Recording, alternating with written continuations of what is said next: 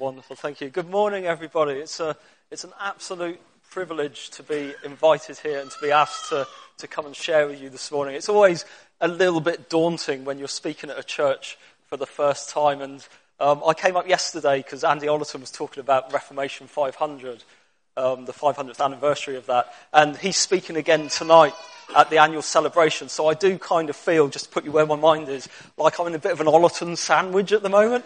Now, I don't know what that means. I don't know what that means to me or what that means to you. It's probably one of those things best not to think about too much. But just as a quick introduction, I'm one of the many Simons from the Hale Light and Life Church. We have lots of us down there. I'm a teacher. I teach computer science. And I've got two kids that have grown up far too quickly than they should have done. But that's enough about me. This morning, I'm going to share something with you guys that God's put on my heart, and he keeps bringing me back to. I don't know if you ever find that. God keeps repeating the same thing. It's like, come on, Si, have you not got this yet? So I'm going to speak to you on outreach this morning. How can we reach out to others? How can we effectively share our faith with those that we come across in our day-to-day lives? Now, it doesn't tie in exactly with the series in Joshua that you guys are studying at the moment. But there are some sort of parallels that I can draw through that. I did my homework. I'm a teacher. I did my homework. I listened to what Pete shared last week, talking about how Joshua and the Israelites, when God asked them to go out and to march around Jericho, on 6 times and then the 7th time, they did what God asked of them. Yeah, even though they maybe didn't know at that time what the end picture was going to be, they did what God asked, and they persisted. That's something that really resonated with me that Pete shared. They persisted in what they were doing. So we're going to look at 3 areas around outreach this morning. The first area is that outreach is fundamental to our faith. The second one, the method of outreach, how do we actually do it? And then thirdly, what's our motivation to be an outreaching body of Christ, a body that doesn't just look inwards. Looking inwards is good and looking after each other, but we are to reach out, to share the good news of Jesus Christ to those who don't know it. So firstly, outreach is fundamental to our faith. Being a computer science teacher, the first thing I did was straight onto Google to find out what do we mean by outreach. And Wikipedia puts it like this. It says, outreach is an activity of providing services to any populations who might not otherwise have access to those services. So it's kind of like it's providing something to someone who otherwise wouldn't know what that something might be. So to put that maybe in a Christian perspective, we could define outreach as providing something, that's the gospel, the good news of Jesus Christ, to someone. That could be anyone who hasn't heard about Jesus or who doesn't know what this good news might mean. What that something is, that they can be reconciled by grace through Jesus and enjoy a restored relationship with the very God who gives them life and longs to have a relationship with them. In Matthew 28, it's not up on the screen, if you've got your Bibles, it's quite a well-known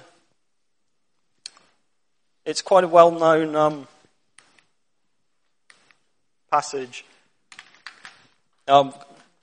titled the Great Commission in mine. I'm just going to read from verse 18, Matthew 28, verse 18. Then Jesus came to them and said, all authority in heaven and on earth has been given to me.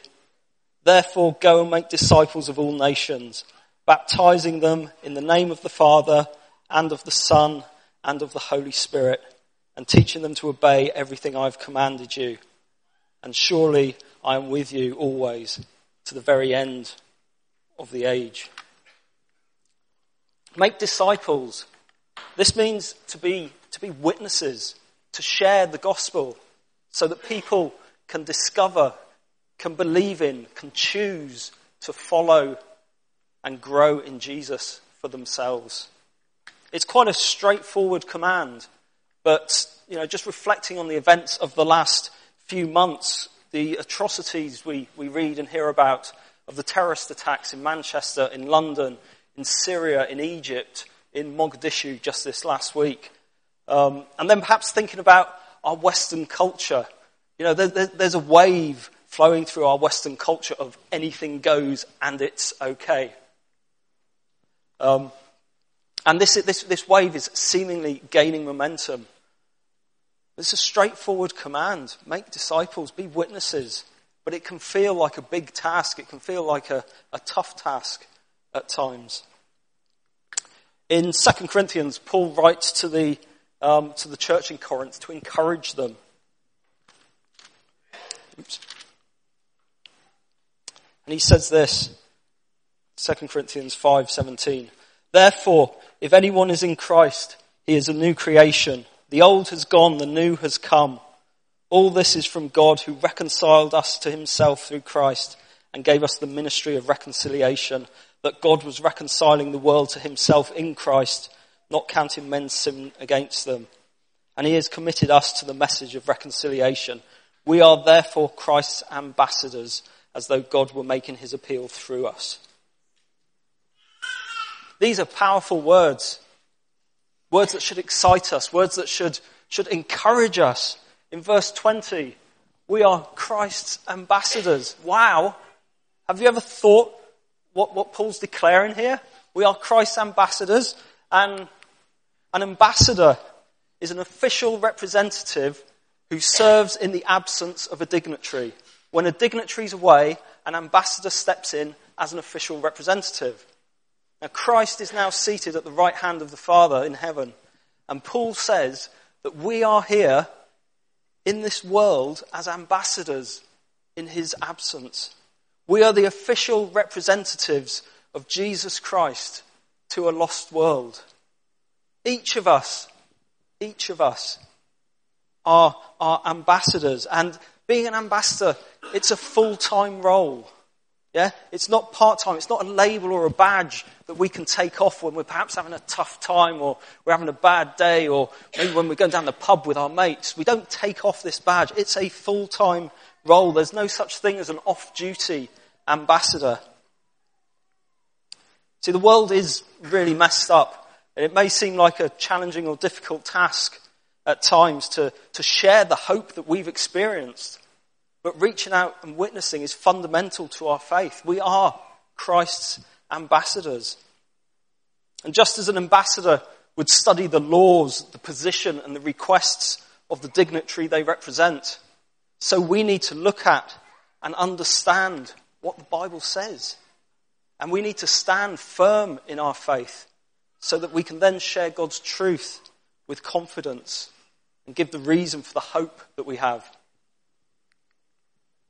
In 1 Peter, we read this. But in your hearts, set apart Christ as Lord. Always be prepared to give an answer to everyone who asks you, to give the reason for the hope that you have. But do this with gentleness and respect, keeping a clear conscience, so that those who speak maliciously against your good behavior in Christ may be ashamed of their slander. See, when we study God's word, he reveals a greater and deeper insight about the person of Jesus Christ. It's maybe not always the result we expect. It's maybe not always the result that we want. But the Bible is packed full of answers to even the most challenging of questions, and sometimes the most difficult of questions that either we can bring ourselves or that others may ask. And Paul says here in 1 Peter, we should be ready to give answers. So we should study the Bible. Okay, so if outreach is fundamental to our faith, I want to look at the method of outreach. And what better example to look at than to look at how Jesus did it. Firstly, Jesus prayed, and this is so important. Prayer needs to underpin the very essence of how we live out our lives. In John 17, Jesus prays for his disciples, for those on the ground with him then, and for us as his disciples today. He prays, as you sent me into the world, I have sent them into the world. So in the same way that Jesus reached out to the world, we are to reach out to the world. No pressure, eh? It's an easy one. The question is, how did Jesus do this? And I want to consider some of the characteristics that Jesus demonstrated that we can learn from and perhaps adopt in our own outreach when we look at Jesus' encounters with people. And this is not an exhaustive list. This is just some examples. So firstly, he accepted people when others wouldn't. We can read in Luke 7 about the sinful woman who poured perfume over his feet, and the Pharisees said, don't let her do that. Jesus accepted her. He talked with people. In John 4, we read about the Samaritan woman at the well. Jesus was a Jew. She was a Samaritan. The Jews would not communicate with the Samaritans, but Jesus did. He spent time with people. In Luke 19, we read about the tax collector Zacchaeus, who climbed the tree so he could just see Jesus. And Jesus said, hey, Zacchaeus, come down. He knew him by name. Amazing. He said, come down. And then he said, I'm staying at your place tonight. Yeah, Jesus spent time with people. He listened to people. In Matthew 20, we read that 2 blind men received their sight. They called out to Jesus and he listened and went over to them. And this is really important. We lead busy lives. And listening is a real skill. You know, where's our humanity if we're just rushing through our busy lives, not taking the time to listen to what someone is saying? Jesus provided for people. Matthew 14, in Mark there, and in Luke there, he fed people on more than one occasion. He fed many, many people. He taught people with authority. That's throughout the Gospels. Matthew 5, the Sermon on the Mount, is maybe one of the more known examples of that. He noticed people. In Mark and Luke, we read about the poor widow who gave her small offering at the temple. Jesus saw that happen. He noticed. And he cared for people. That's throughout the gospel. Again, we think of the parable of the Good Samaritan that he tells. And Jesus was out and about meeting people where they were. Yes, he spent time, like the Sermon on the Mount, to teach people and to encourage them. I guess that's kind of what we do as we gather together on a Sunday morning. But Jesus was very much into being out and about in his community. He travelled the land where he lived. He went looking for the lost. And as he did so, he was noticed, and the lost came looking for him. If we're to be fruitful in our outreach, then we should perhaps aim to mirror what Jesus did. It's important that we live out our faith and adopt the characteristics that Jesus demonstrated in our own lives. I've got a little illustration for you.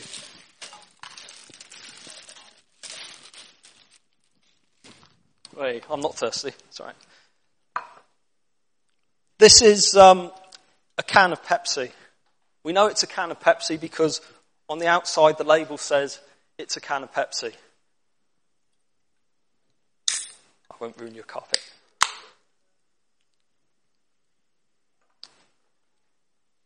When we look inside the can of Pepsi, we see what we see. That's a nervous laugh. we find what we expect to find because of what we've seen on the label. Yeah? What we get inside the can of Pepsi is what we see on the outside.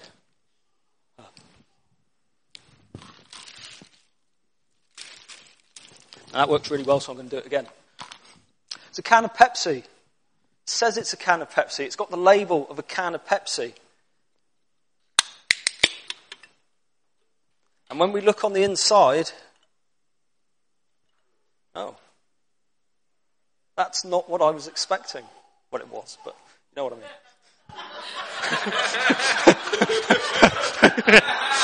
I could have gone really wrong. See, on the outside, it says what it is. It's when you get to know what's on the inside that you realise whether or not it contains what it claims to contain on the outside.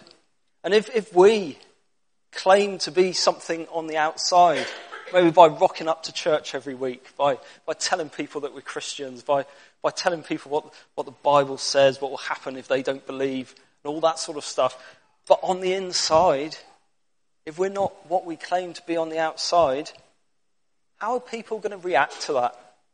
Will they want to know the label? I doubt it. Will they judge us? Yeah, always. And that's the point. They will ask questions like, why do I want to change and adopt the label when the contents I see are exactly the same as my own contents? No better than anyone else's, maybe even worse. See, if we're to bear fruit in our outreach, we're to be the workmanship of God in this world. What needs to be inside us is the substance that we say is on the outside. Mahatma Gandhi, he's a good man, once said, "I like your Christ, I do not like your Christians. They are so unlike your Christ." I wonder if that could be us today. I wonder if Gandhi spent time with us. Would he go away thinking the same, that we are so unlike our Christ? Or would he go away thinking, you know what? I can see your Christ in you. So if that's some ideas about how we can reach out, we'll move on to our motivation. What is our motivation to reach out? We've already read this verse in 2 Corinthians. Therefore, if anyone is in Christ, he is a new creation. The old has gone, the new has come. When we come to Christ, we become a new creation. God changes us. And in Ephesians, Paul picks up on this. And he says, we are God's workmanship, created in Christ to do good works, which God prepared in advance for us to do. Be encouraged by that. Be motivated that God has changed us for a purpose. Yes, it's an ongoing process. He is transforming us, but he has changed us to do good works. See, God doesn't change us so that we can sit back and bask in the glory of the Son and say, well, hey, Jesus, I love you. I'm going to heaven. That's all I want. Likewise, God doesn't change us so he can put us in his trophy cabinet. He hasn't got a cabinet that says St. Austell on top and, oh, look, there's another one. We'll put them in there. That's brilliant. It is good, but he changes us for a purpose. He changes us so that we can be his workmanship, created in Christ to do good works, his ambassadors. Back to Matthew 28, the Great Commission, to reach out to the world, to witness, to make disciples. I'm going to show you a little video clip now of a guy called Francis Chan. You may have come across him. I'll let him speak for himself.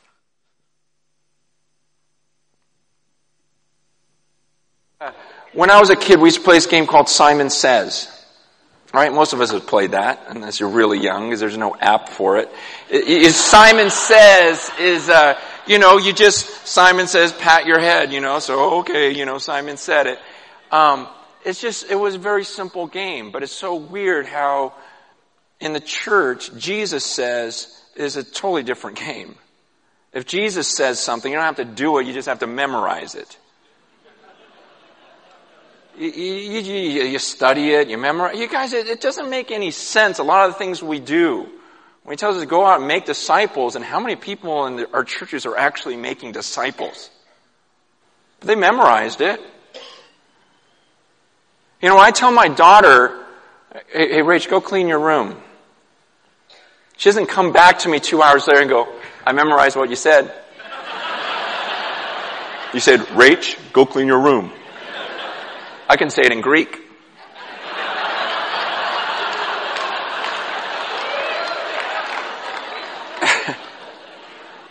My friends are going to come over and we're going to have a study on what it would look like if I cleaned my room.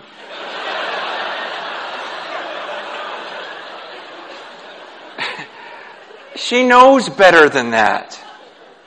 And so why do we think we're going to come before the judge one day and quote everything that he said and talk about how much we know? It's just this black and white stuff. If I just started with Scripture, I'd go, here's what I would do. I'd start making disciples. A very gifted preacher is Francis Chan with an amazing story. If you've not come across him, then I'd encourage you to read up about him. But he's picking up there, isn't he? This is making disciples is a doing thing. In James, we're told, don't just be hearers of the word, but be doers of the word. God knows our limitations. He knows our doubts. He knows what we find hard. But that isn't an excuse to just sack it off. We should, as Joshua and the Israelites did when facing these towering walls of Jericho, just trust in God's sovereign plans and persevere through the challenges we face. Jesus should be our inspiration. The Bible should be our inspiration, but we need to provide the perspiration. I can testify to many times when life has got sort of personally hard to deal with, when the barriers in front of me have seemed like mountains, sometimes unscalable mountains. The school I previously worked at went through a really uncertain time, ended up being made redundant from that. I'm divorced. I've got 2 lovely children. But I don't know where they stand in their faith. I find that a real challenge.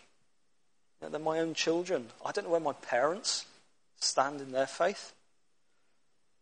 It's a difficult one. But through these, God time and time again proves that he's faithful to what he promises. He proves that he will provide, maybe not what we think, but what he knows we need. We get great comfort from knowing that God loves me, that God loves my children, that God loves my parents, and that God is pursuing them. In Isaiah 41, we read this: "Do not fear, for I am with you. Do not be dismayed, for I am your God. I will strengthen you and help you. I will uphold you with my righteous hand." It's not unfamiliar for God to see us sort of struggling and finding it difficult. But as always, he offers encouragement and a way that we can move forward. In Acts 1, we read this: "But you will receive power when the Holy Spirit has come on you, and you will be my witnesses in Jerusalem and all Judea and Samaria to the ends of the earth." See, God empowers us to have an impact on the world around us. He sends an advocate.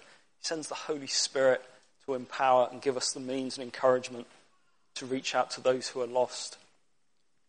I'd nipped home for lunch one lunchtime from the school I'm now working at, and it was quite a windy day. It wasn't quite a Storm Brian day, but I was walking back, and next to the school there's some large trees, and there was a tree surgeon up this tree, sort of hacking away at branches, and it was fairly blustery. And I was walking towards him, and I saw this guy up there, and I thought, what a nutter! Why on earth would you want to be up there doing that on a day like this?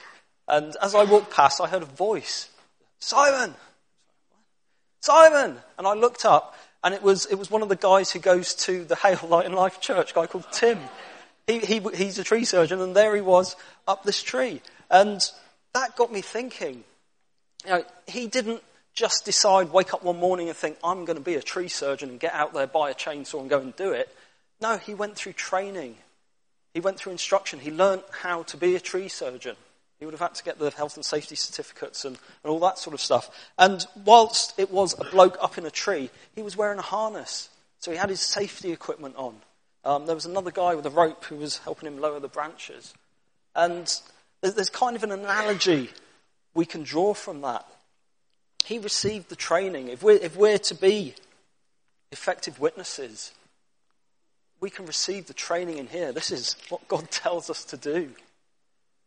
And just as God sends the Holy Spirit to help us and to assist us in that, that's like the belt that Tim was wearing up his tree. Yeah, it was that security that he had, that we can gain through the Holy Spirit. I don't know about you, but one of the most terrifying things I ever hear from sort of Pastor Bob down in Hale is when he says, "Okay, guys, we've got a load of leaflets that we've been giving out to people. We've got a load left over. We're going to go out and do a leaflet drop." I don't know how you think about leaflet drops, but my heart really sinks when I hear this You want me to go out? You want me to approach other people's front doors? You want me to possibly talk to people? It really does sort of strike fear into me. But that's an example where if you persevere, you come away at the end of it, you think, yes, I did it. I put 40 leaflets through doors, didn't get beaten up or mugged or anything like that. All these random things that go through your mind. I don't know where I'm going with that really. But we can feel, I guess, fearful about the things that God asks us to do, about the outreach that we have to do. But we've got God on our side, and that's important to know. I'm just going to draw to a close now. I'm going to invite the worship team up. We're going to have another song, I think. But just to conclude, you may hear things such as, oh, you're out of touch with today's world. Society's moved on. Society's evolved. But if we're talking about God's word versus the world, then, I'm going to stand firm in God's truth. Label me as out of touch with the world. But I'm still going to love the people of the world. I'm going to be willing to step up and be an ambassador for Christ, called to minister to people who are around us, to the world around us. It's easy just to rush through life and fill our schedules with stuff. In order to share God's love, we need to love people. We need to notice people. We need to listen to people. We need to acknowledge people. We need to build healthy relationships with people. And then maybe, just maybe, they might ask you why you're different. And you can tell them God loves you, that God noticed you, that God listened to you, that God acknowledged you, and that God is building a relationship with you, and your life has never been the same since. Just to finally finish off, I'm going to share a couple of quotes from John Wesley, the founder of Methodism. He was a man who embraced outreach, who reached out to the someones who were looking for something, who otherwise might not have known what that something might be. He said this, "Give me 100 preachers who fear nothing but sin and desire nothing but God, and I care not whether they be clergymen or laymen. They alone will shake the gates of hell and will set up the kingdom of heaven upon earth." That's you and me today, guys. We can, if we fear nothing but sin and desire nothing but God, we can shake the very gates of hell and we can set up the kingdom of heaven here on earth. And then finally, his last one, catch on fire and people will come for miles to see you burn. If we get that filling of the Holy Spirit and we get out there and we do God's stuff and we're on fire for God, people will notice and people will want to come and see what's going on.